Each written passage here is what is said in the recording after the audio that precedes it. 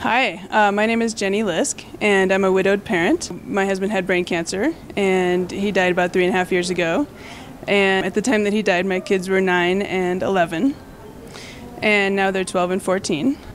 And after he died, it's just me and the kids trying to figure out now, all right, I'm the only parent. How do I do this? You have to get up and keep going for them.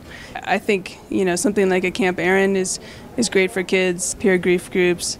But the hardest part I found was that parenting piece. And, even if your kid went to a grief group once or twice a month and maybe goes to a therapist every week and maybe goes to camp in the summer for a few days, there's still like 300 other days in the year where it's all on the parent to figure out what to do. And I found that really to be the trickiest. So I decided that I could go out and talk to people and look for some answers and interview experts and people who have different pieces of this puzzle.